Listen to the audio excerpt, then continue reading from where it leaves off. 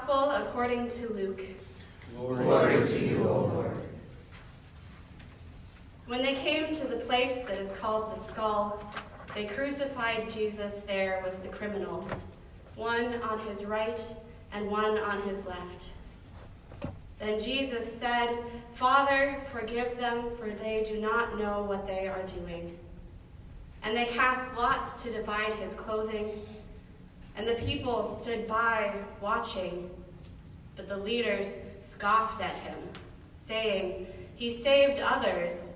Let him save himself if he is the Messiah of God, the chosen one."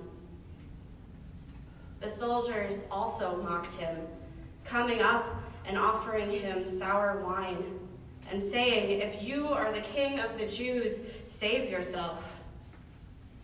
There was also an inscription over him, "This is the King of the Jews."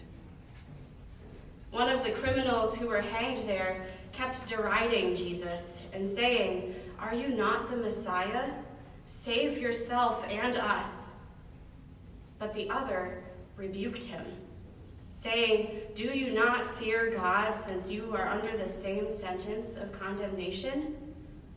And we indeed have been condemned justly, for we are getting what we deserve for our deeds. But this man has done nothing wrong." Then he said, "Jesus, remember me when you come into your kingdom." And he replied, "Truly, I tell you, today you will be with me in paradise." The Gospel of the Lord. Praise to you, O Christ.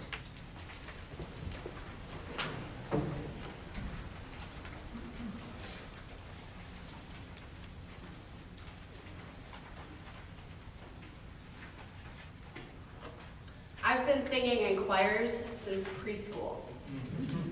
I took piano, violin, and voice lessons, and 1 year of clarinet in the 4th grade. I learned how to take music off of the page and make it come to life.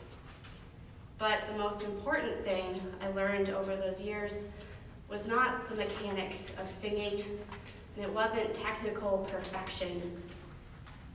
The most beautiful part of music, in my opinion, is the embodied experience. Every time a choir gathers together to sing, we are one choir. We collectively make music as a group, gathering our voices together into one sound that we all hear together, though it's made up of many voices. And our many voices come from many bodies and many minds. Every single person in the choir brings their own perspective. We're all having a different experience when we're up on the stage, even though we're all in the same place, working toward the same goal. When we are moved by different moments in the music, are worried about different parts of the song, have different pieces of our own lives that manage to weave their way into our performance. Sometimes we show up and sing on some of the worst days of our lives, and we pour our hearts into the music that surrounds us and heals us. Because if we need to hear something that is healing, then someone else does too. You see, our stories intersect with each other.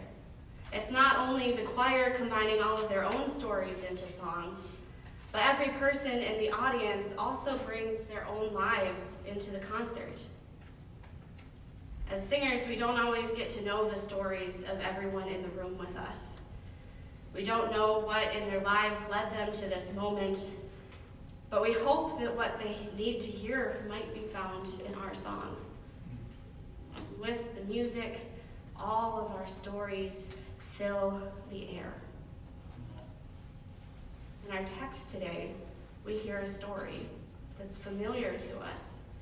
It's a song that has been sung and heard through the ages.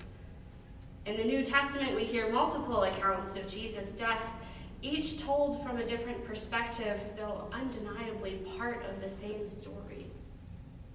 Luke is not the only gospel to mention the two criminals crucified alongside Jesus. But instead of mentioning them in passing, Luke places us at the foot of the cross and has us overhear a conversation with them.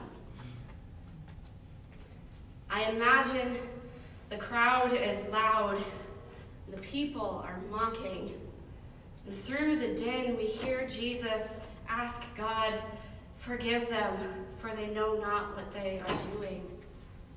The soldiers are casting lots, deciding who gets to take his clothing before he's even gone.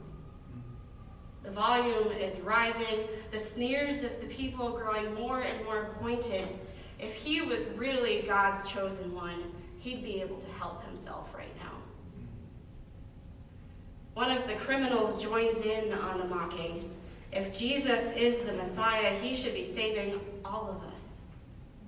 But the other criminal rebukes him, pointing out that he is in no position to judge, as they are all in the same boat, except that they're getting what they deserve, and Jesus is being punished unfairly.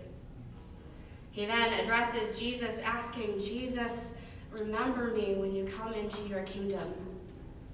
And Jesus responds, "Truly I tell you, today you will be with me in paradise." I wonder about all of the parts of this story that we don't get to overhear, about the intersecting stories of all of the people surrounding Jesus that day, the stories of the people standing by, watching, of the leaders who were scoffing, and the soldiers mocking, the criminal that was deriding and the criminal that was rebuking. What stories do they carry with them outside the frame of this text? We don't know. Their individual stories may not have been recorded or witnessed by the author of this text, but their stories still matter. They are still part of the overarching story that ties these people all together, that ties all people together. The story of God's love and grace and forgiveness. You see, Jesus' last words in Luke show that even on the worst day of Jesus' life, in the midst of excruciating pain, God incarnate extends forgiveness. "Father, forgive them, for they know not what they do." And even while being tortured, Jesus shows up for the least of these, for the criminal beside him.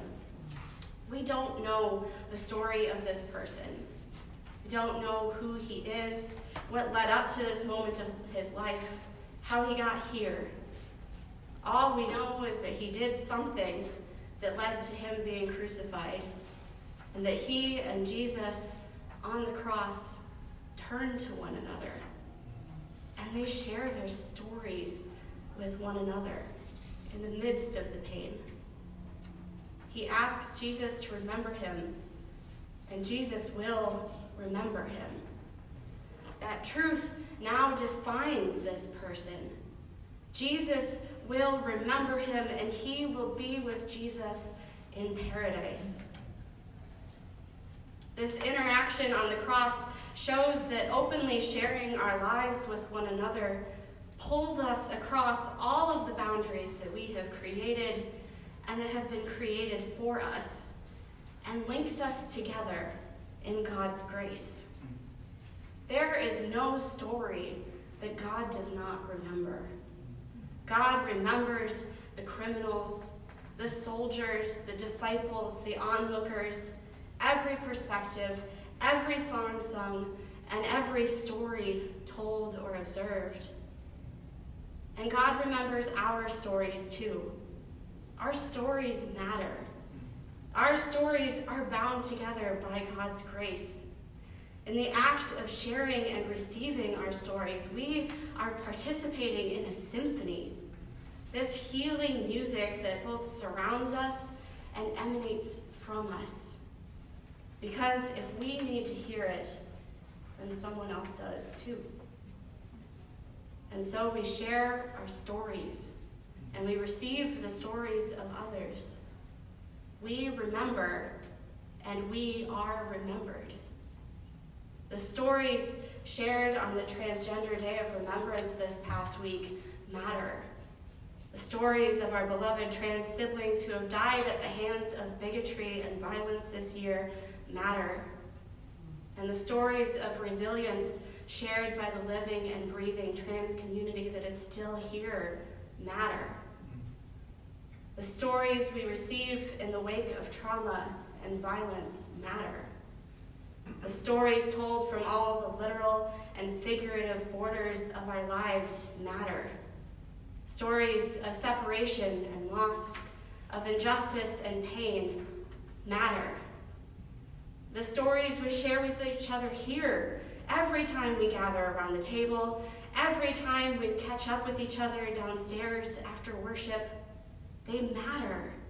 The stories of those who have been sharing their testimonies with us matter. And all of your stories matter. The stories of your everyday lives, extraordinary and mundane.